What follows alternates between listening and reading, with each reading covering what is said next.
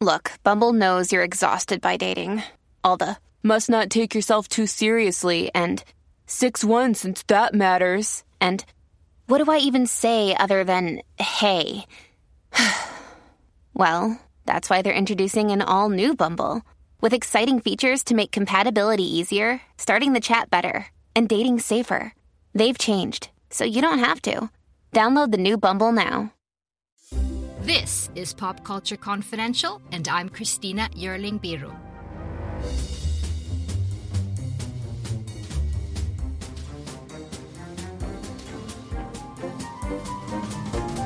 Hey everyone, welcome to Pop Culture Confidential, a part of the Evergreen Podcast Network. And welcome, friend of the show, NPR TV critic Eric Deggans. Happy New Year. Thank you so much for being here. The same to you. So we're going to talk about some of the most anticipated new TV shows of the first half of 2022. And why not start with some scandal, Eric, right? A group of shows about some true stories, some real notorious characters. First off, some 90s nostalgia in Pam and Tommy. Now, this is the new miniseries, the story of Pam Anderson and Tommy Lee and that infamous sex tape that got stolen. It premieres on February 2nd and is created by Greg Gillespie, the director of I, Tonya and Cruella. Now, Eric, what do you make of this? This looks like a really interesting project. I mean, of all the things to bring to television, I don't know that I would have thought of, I don't know that this would have been my first choice. But I have to say that the series leads, Sebastian Stan, and who's the female lead on this Lily one? James. Lily James. Yeah, she plays Pamela Anderson. They both really look like the people that they're portraying, and so I'm really interested in seeing how this is going to play out. And it's centered on the scandal that erupted when the sex tape emerged of the two of them. Tommy Lee being the drummer for Motley Crue and Pam Anderson being, this sort of cheesecake TV star from Baywatch. It kicked off a whole industry, and it did kind of change show business in a way. And so there's a lot there. I can't wait to see how they handle it. Yeah, I mean, Pam Anderson and Tommy Lee are stuff of pop culture legend, and that leaked sex tape felt like one of many that would come in the 90s, oddly, as you said, like an industry. Now, again, it's Craig Gillespie who's behind this, and he has Nick Offerman and Seth Rogen playing the two crooks that actually steal the tape. Gillespie seems to like these type of characters. I remember Paul Walter Hauser. He plays a similar character in both I, Tonya and Cruella. I don't know what to call them, but like misfit characters who still manage to pull things off, at least at the beginning of the shows or film. It's a little shy of a mockumentary, but there is a tone that is about amping up the absurdity and the humor of the situation and making fun of these characters who are sort of hapless people, even though, of course, Pam and Tommy were very successful. The other characters, you get the sense, are the gang that can't shoot straight. So it'll be interesting. I think the show is going to have to argue a little bit for why it exists. If it's just to make fun of these people, if it just feels like a live action sort of version of like Tiger King, but it's set around, the Pam and Tommy saga. I don't know if that will work, but if they've created something that manages to sort of comment on the times and comment on the impact of that tape, and also kind of poke fun at the absurdity of the whole situation, they might really be onto something. I mean, Lily James, who I would never have thought looked anything like Pamela Anderson, is incredible in that, so we'll see. That's why they call it acting. and good makeup, right? Yeah, of course. Will you please state your name for the record? Please welcome Pamela Anderson. Did you know anything at all about Mr. Lee before you met him? I knew he was the drummer for Motley Crue. Did you find him attractive? I liked his smile. I still do. We're so good together, Pamela. To everlasting love. We have recently come into possession of a piece of material.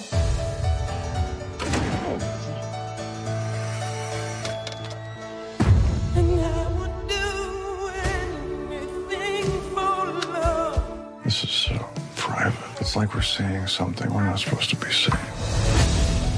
The wonderful Shonda Rhimes is back on February 11th with another scandalous lady. It's Anna Delvey in her show Inventing Anna. Talk to us about that one. Yeah, now I have seen screeners of this, and it is really interesting. So Anna Delvey, some people may remember, is this con artist who took advantage of high society people in New York City and sort of convinced them that she was some sort of heiress from Europe, and wormed her way into their lives, and then eventually was sent to jail. Who is this person? Who the hell is Anna Delvey? Real hot girl shit. Do it on it. Do it on it. Do it. I might have a story. Do it. Yeah, but that body built like a dog. I ain't in no competition with these at all. I should own a bakery with. I want to tell you about my friend, Anna. I think she's a con woman. Do it on it. Do it on it. Do it. Do it. Do it on it. Do it on it. Do it. Do it. Do it. As the story starts, she's in jail, and a journalist is trying to convince her to tell her story. And so the journalist is getting her to tell her story while she's in prison. So we see that in flashbacks. And the journalist is also trying to research the things that she's being told, because of course she's talking to a con artist, and she wants to make sure that what she's being told is what actually happened. And so there's a little bit of Rashomon there where she talks to but this one reason why this woman was such a successful con artist is that she was able to present a different vision of who she was to different people in her life. So, talk to one person and you get one version of who Anna is. You talk to another person, you get another version of who Anna was. And the journalist is going around sort of collecting all these stories and trying to figure out what the truth is. Also, in the middle of all of that, she works for a magazine that seems to be sort of a thinly veiled version of New York or the New Yorker, where the older writers have been marginalized, but they can't outright fire them. So since these older writers are kind of marginalized, they're all sort of pitching in to help her out with the story, with research. And there's some really great character actors who play these older writers. So it's a really interesting sort of mix of characters and storylines. And what's notable about this is the first series that Shonda Rhimes herself has created for Netflix. Bridgerton, which she executive produced, was actually technically created by someone else who worked at her production company, Shondaland, and was written and kind of guided by that person. So this will be the first show where we'll see where Shonda Rhimes created it and is the primary creative voice in it. And of course, we get the actress from Julia Garner. Julia Garner from Ozark plays who does a really great job sort of capturing Anna Delvey's very specific speech patterns and behaviors. So yeah, this is really interesting. I think people are really going to like it.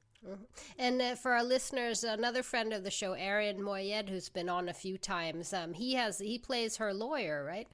Oh yeah, exactly. That's going to be interesting. And then we have another scandalous story, and that's the Dropout, Elizabeth Holmes' story, whose trial was just concluded. She was found guilty.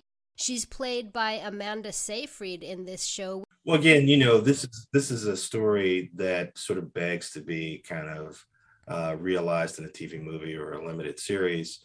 I haven't yet seen any episodes of this show, so I don't know how good it is. But I've seen several documentaries about Elizabeth Holmes, and when you see sort of the facts of what she pulled off, it just seems right for a show like this. If you watched, for example, Dr. Death, the limited series that Peacock did about this incredibly bad neurosurgeon who wound up disfiguring and crippling a lot of patients before he was stopped.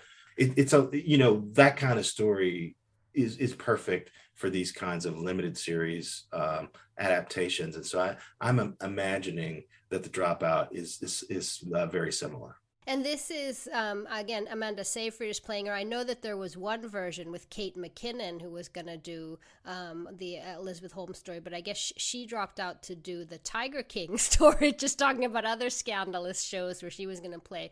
And this is with the New Girl showrunner, Elizabeth Meriwether, who's doing this. So I'm looking forward to that.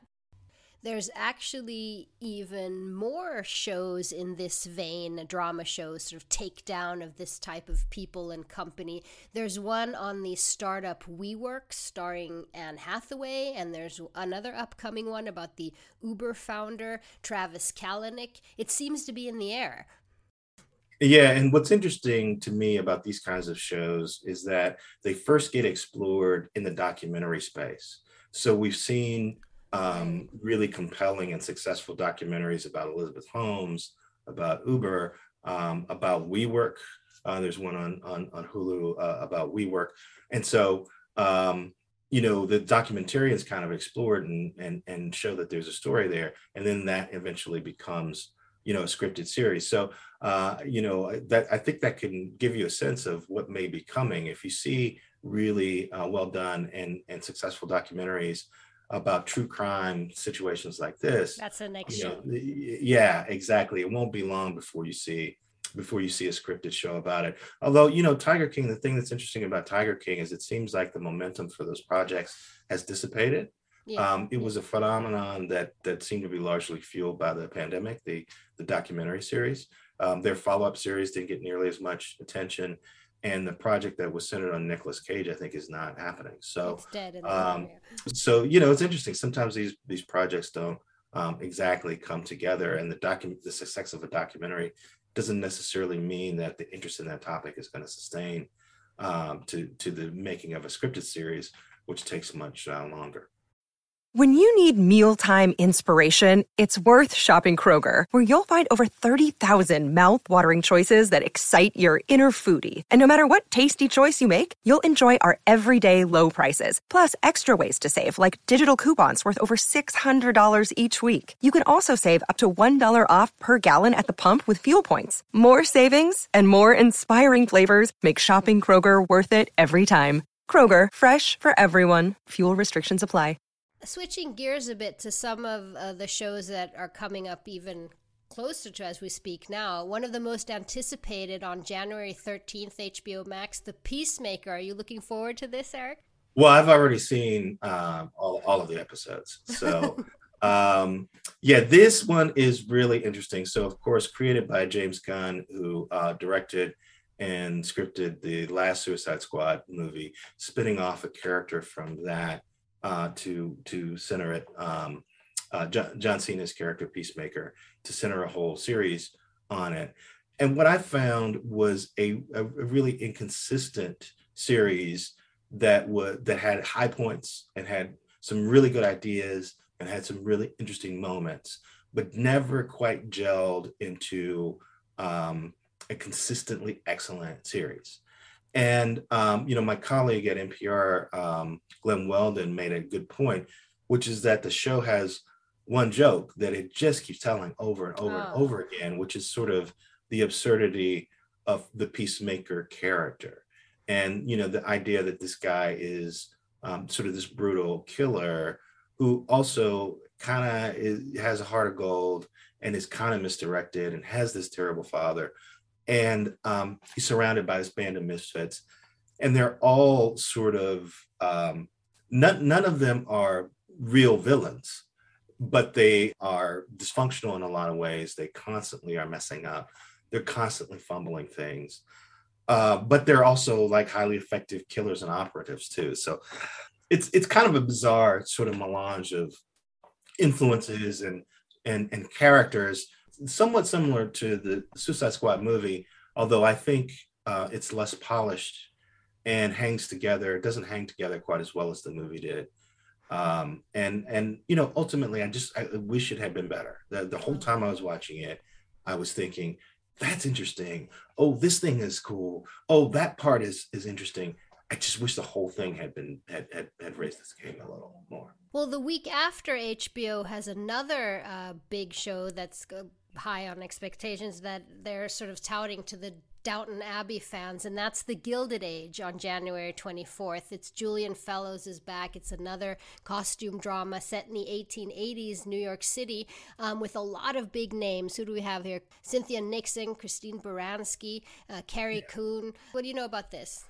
Of course, the interesting thing about it is, the creator of Downton Abbey and the, mastermind behind Downton Abbey brings his talents to telling a story in America back in the 1800s.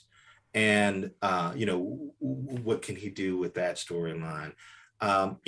For Americans, at least, part of the thrill of watching Downton Abbey was that we weren't familiar with the customs of that time in Britain. We were learning a lot about British culture and a lot about sort of the roots of the class conflict and things like that by watching Downton Abbey. Now, Julian Fellowes is going to be tackling a subject that Americans know much better, which is our own history and our own class conflicts at that time. And he's someone who's from outside America telling those stories. So I wonder if this show is going to have the kind of insight that we got from Downton Abbey. That rich detail. Well, just the sense that, at Downton Abbey, you had a sense that somebody who really knew the culture was creating this show and asking a lot of really interesting questions, using that format as a way to talk about it. And you could watch and you could learn about sort of the roots of some of the class issues in Britain by watching the show. Now, does Julian Fellowes know America that well, that he can do the same thing in a show that's set, in New York City? We will see. Of course, he will have had a lot of help on this.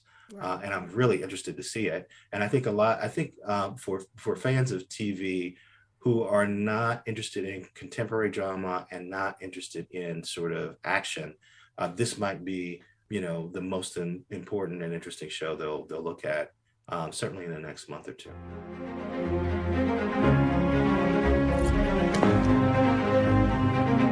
I need to make one thing clear.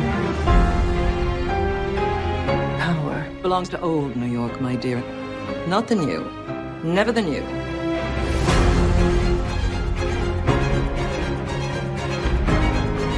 The old have been in charge since before the revolution.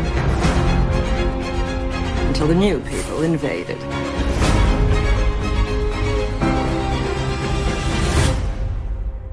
It's not quite as simple as that. Yes, it is. Let the tournament begin. And then we have, also in January, but on Amazon, Jason Katims. He is the producer, creator of Friday Night Lights, of Parenthood. He has a new drama, which I think sounds really interesting, As We See It. Tell us about that. Yeah, so I've watched several episodes of this, and it's a really sort of emotional and heartfelt show. It's about these three young folks who are, I guess they're in their early 20s.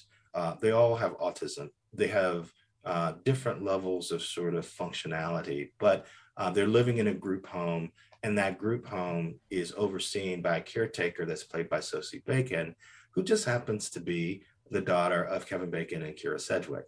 And if you watch the show The Closer, you saw one of her first on-screen roles where she played a relative of Kyra Sedgwick's character. And you may have also seen her in Mare of Easttown. She played the drug-addicted daughter-in-law of the main character. In this, she does an amazing job playing this caretaker who's sort of torn. She's really good at taking care of these three individuals, but, she's had to put her life on hold to do it.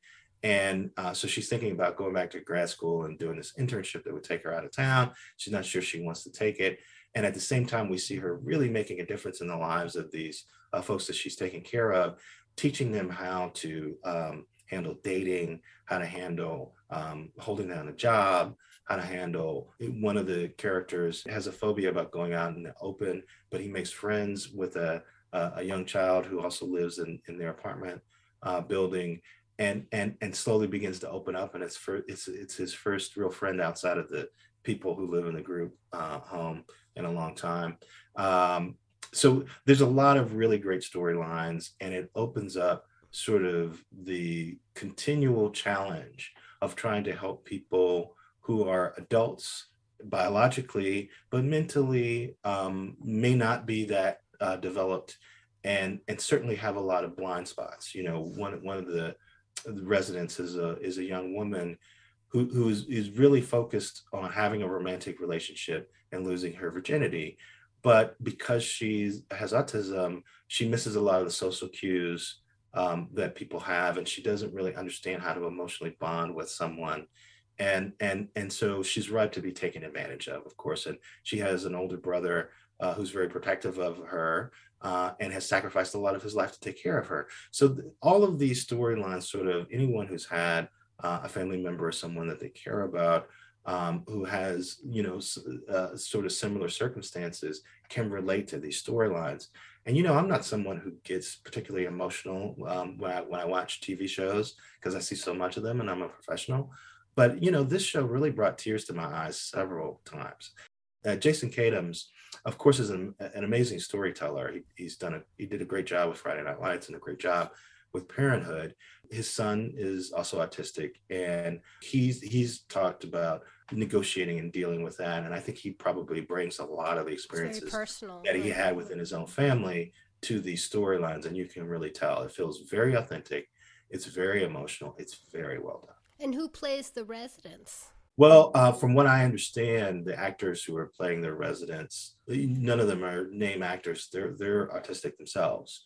I mean, I think it lends an authenticity to their performances. You don't feel like you're watching somebody trying to figure out how to play a character. You're watching somebody playing themselves. And I'm sure these actors are probably a lot more functional than the characters that they're playing. But they really all do an amazing job realizing these characters, and it really brings you into the story and just highlights the frustration and the challenges and the rewards, when they actually achieve things. When one of the characters who has a hard time holding his tongue at work, one of the things that you find with some people with autism is, they're just brutally honest. And so he tells people at work that when they're stupid and when they advocate doing things that doesn't make any sense, he just says it without regard for the fact that may be coming from his boss, the person who controls his employment. So when he finally figures out how to negotiate that and be at work and make friends and learn how to curb his tongue a little bit, it feels like a tremendous victory. So, I can't say enough how much I enjoyed this show. And how important it is to watch shows like this to try to understand. You ready? I know that you can do it. Let's check in on how our weekly goals are going. As a part of moving into this apartment, we all agreed on a certain set of goals. Yes, I need to get and maintain a job. Check. And I need to make friends. Well played, Jack. Thank you, but I didn't play well. You played poorly. You're very old. I'm sorry, it's the Asperger's. He doesn't mean it. I mean it. She tanked that hand. I want a boyfriend. It's normal to have a boyfriend. Hey, look, he's so cute. Ooh, I'd hit that. Hi, Major. We live right above you. I don't leave the building. Why not? Lots of reasons. If you're lost and alone, or you're sinking like a stone, carry on.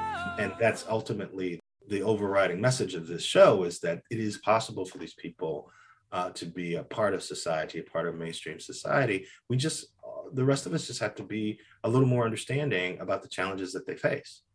You really got me to look forward to that. I want to end up here and talk a little bit about genre. I think the few times we've talked about these series many times, but I think they're finally coming now, and that's the Lord of the Rings big TV show, which took a while, but 2022, as well as House of Dragons, which is the Game of Thrones spinoff, or what are we calling it? Prequel is what we would call it. Yeah. What do we know? Well, of course, we've seen a teaser trailer for the Game of Thrones prequel, House of Dragons. Dragon. And so we know, Matt Smith is playing a central character in there, because we saw him play Doctor Who years ago. And there's a sense that it's focused on the family that it's 200 years. It takes place 200 years before the time of that we watched in Game of Thrones.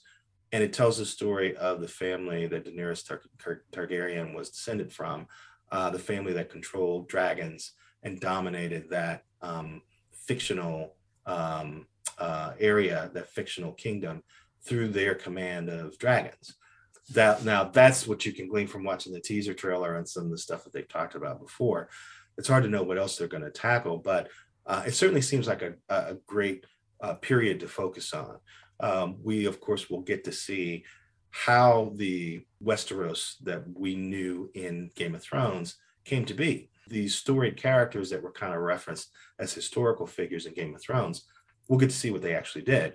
And we'll see how that may differ from the legends that were told about them in the Mothership show. Now, of course, there's a lot that they have to live up to. Game of Thrones was a huge success for HBO. And one reason it was a success was because it did a great job sort of translating the production value of big budget movies to a TV series. And so it was expensive, it was time consuming, and it was complicated. And so trying to recreate that in a prequel is definitely a tall order. Yeah, and not make it feel like we've saturated, we've seen this world too much, and we're just doing things again. It's the same thing as for The Lord of the Rings, one of the most expensive series of all time. I think they've put in Amazon $500 million into this series. What are your expectations? I know I'm such a bummer with this, but I just feel like, haven't we seen this in many hours of film in The Hobbit and Lord of the Rings? Well, that's the thing, Peter Jackson, I said this when his documentary about the Beatles came out, Get Back. I said, this guy needs an editor. He's a brilliant director, but he really puts out, sort of the expanded stuff.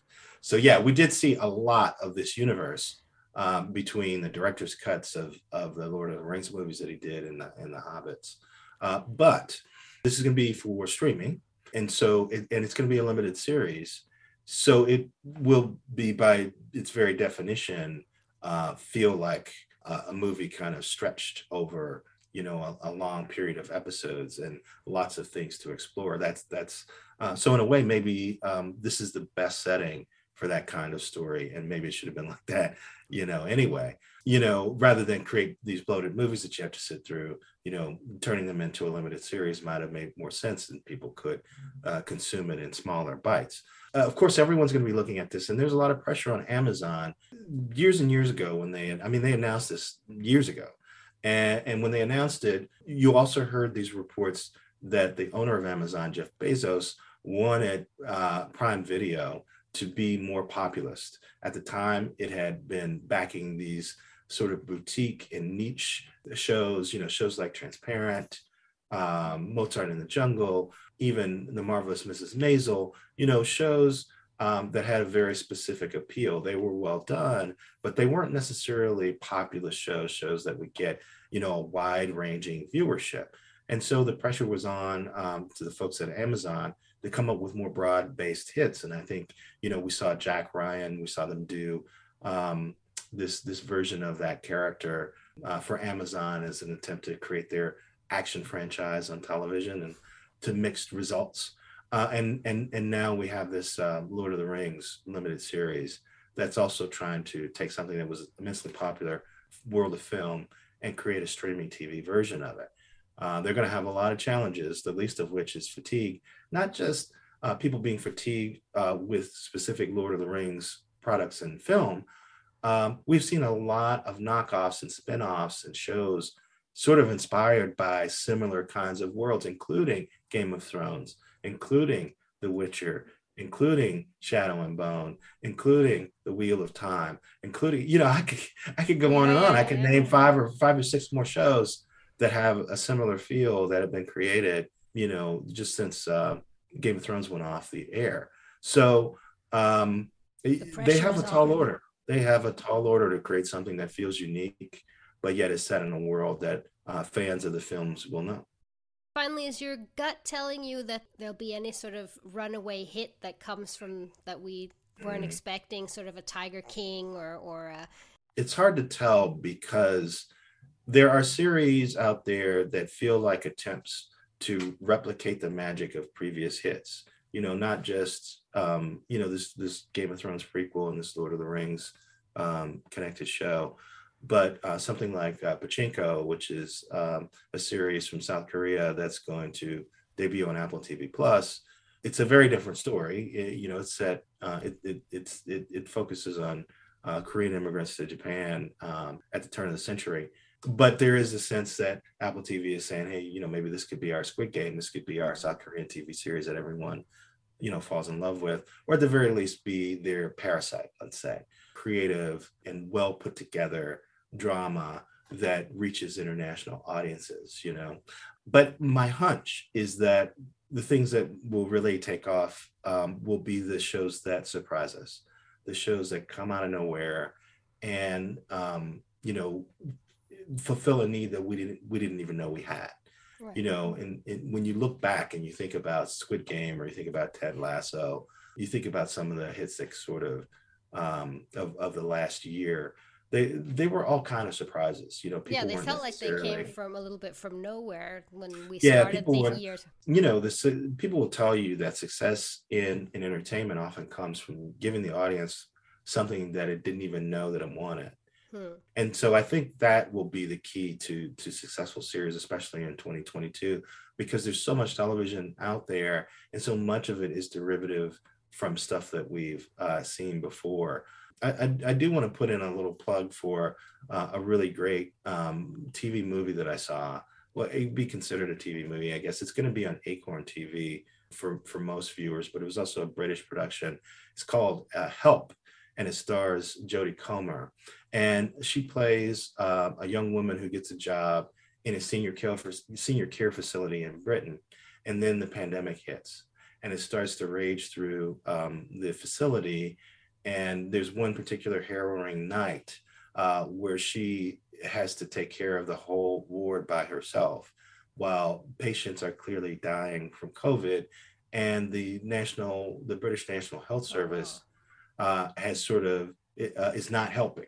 And they suspect that the National Health Service has sort of decided that, senior citizens are low priority. And so they're not getting the PPE they need. They're not getting the help that they need to take care of these residents, and these people that you sort of bonded with and watched her bonding with are dying from the disease. And there's more to the story. I don't want to give it away. It goes in places that you would not expect. This job is about treating people with dignity. I'm Tony, by the way. I've had word from the hospital. We're going to be taking on a few more residents. Was it safe, like? Where's your mask? I didn't know we needed to wear them. Did you know it would be like this? This is us being useful. I need urgent medical assistance. Extremely high volume of calls. Nobody's picking up. Tony, I need your help. No one's coming. It's a really poignant story. And, I've seen a lot of TV shows try to tackle what it was like to be a first responder or healthcare worker as COVID hit. I have not seen a production do it quite as well as this one. Wow. So that was called Help. That sounds like a tough but really interesting watch. Really interesting. Thank you so much. I'm going to have to call on you again because we only really scraped the surface with a few of these shows there at the beginning, and it seems like we're going to be. So I hope I can call on you again in a couple months. Always. Thank you so much. Thank you. Hi there. I'm Heather Drago. And I'm Sarah Saunders. We host the podcast, That's a Hard No, about saying no and setting boundaries. So you can become that true and empowered you that this world needs. Saying no isn't just okay. It's the key to living an authentic, fulfilling life. I'm a licensed professional clinical counselor, so while this podcast is in no way a replacement for one-on-one therapy, I suppose I know what I'm talking about. I'd say so. We talk about learning to say no and set healthy boundaries and how it impacts mental health, physical health, relationships, parenthood, and more. Subscribe wherever you get your podcasts and visit our website, hardnopodcast.com. We're here to help you find your no and say it unapologetically. That's a hard no.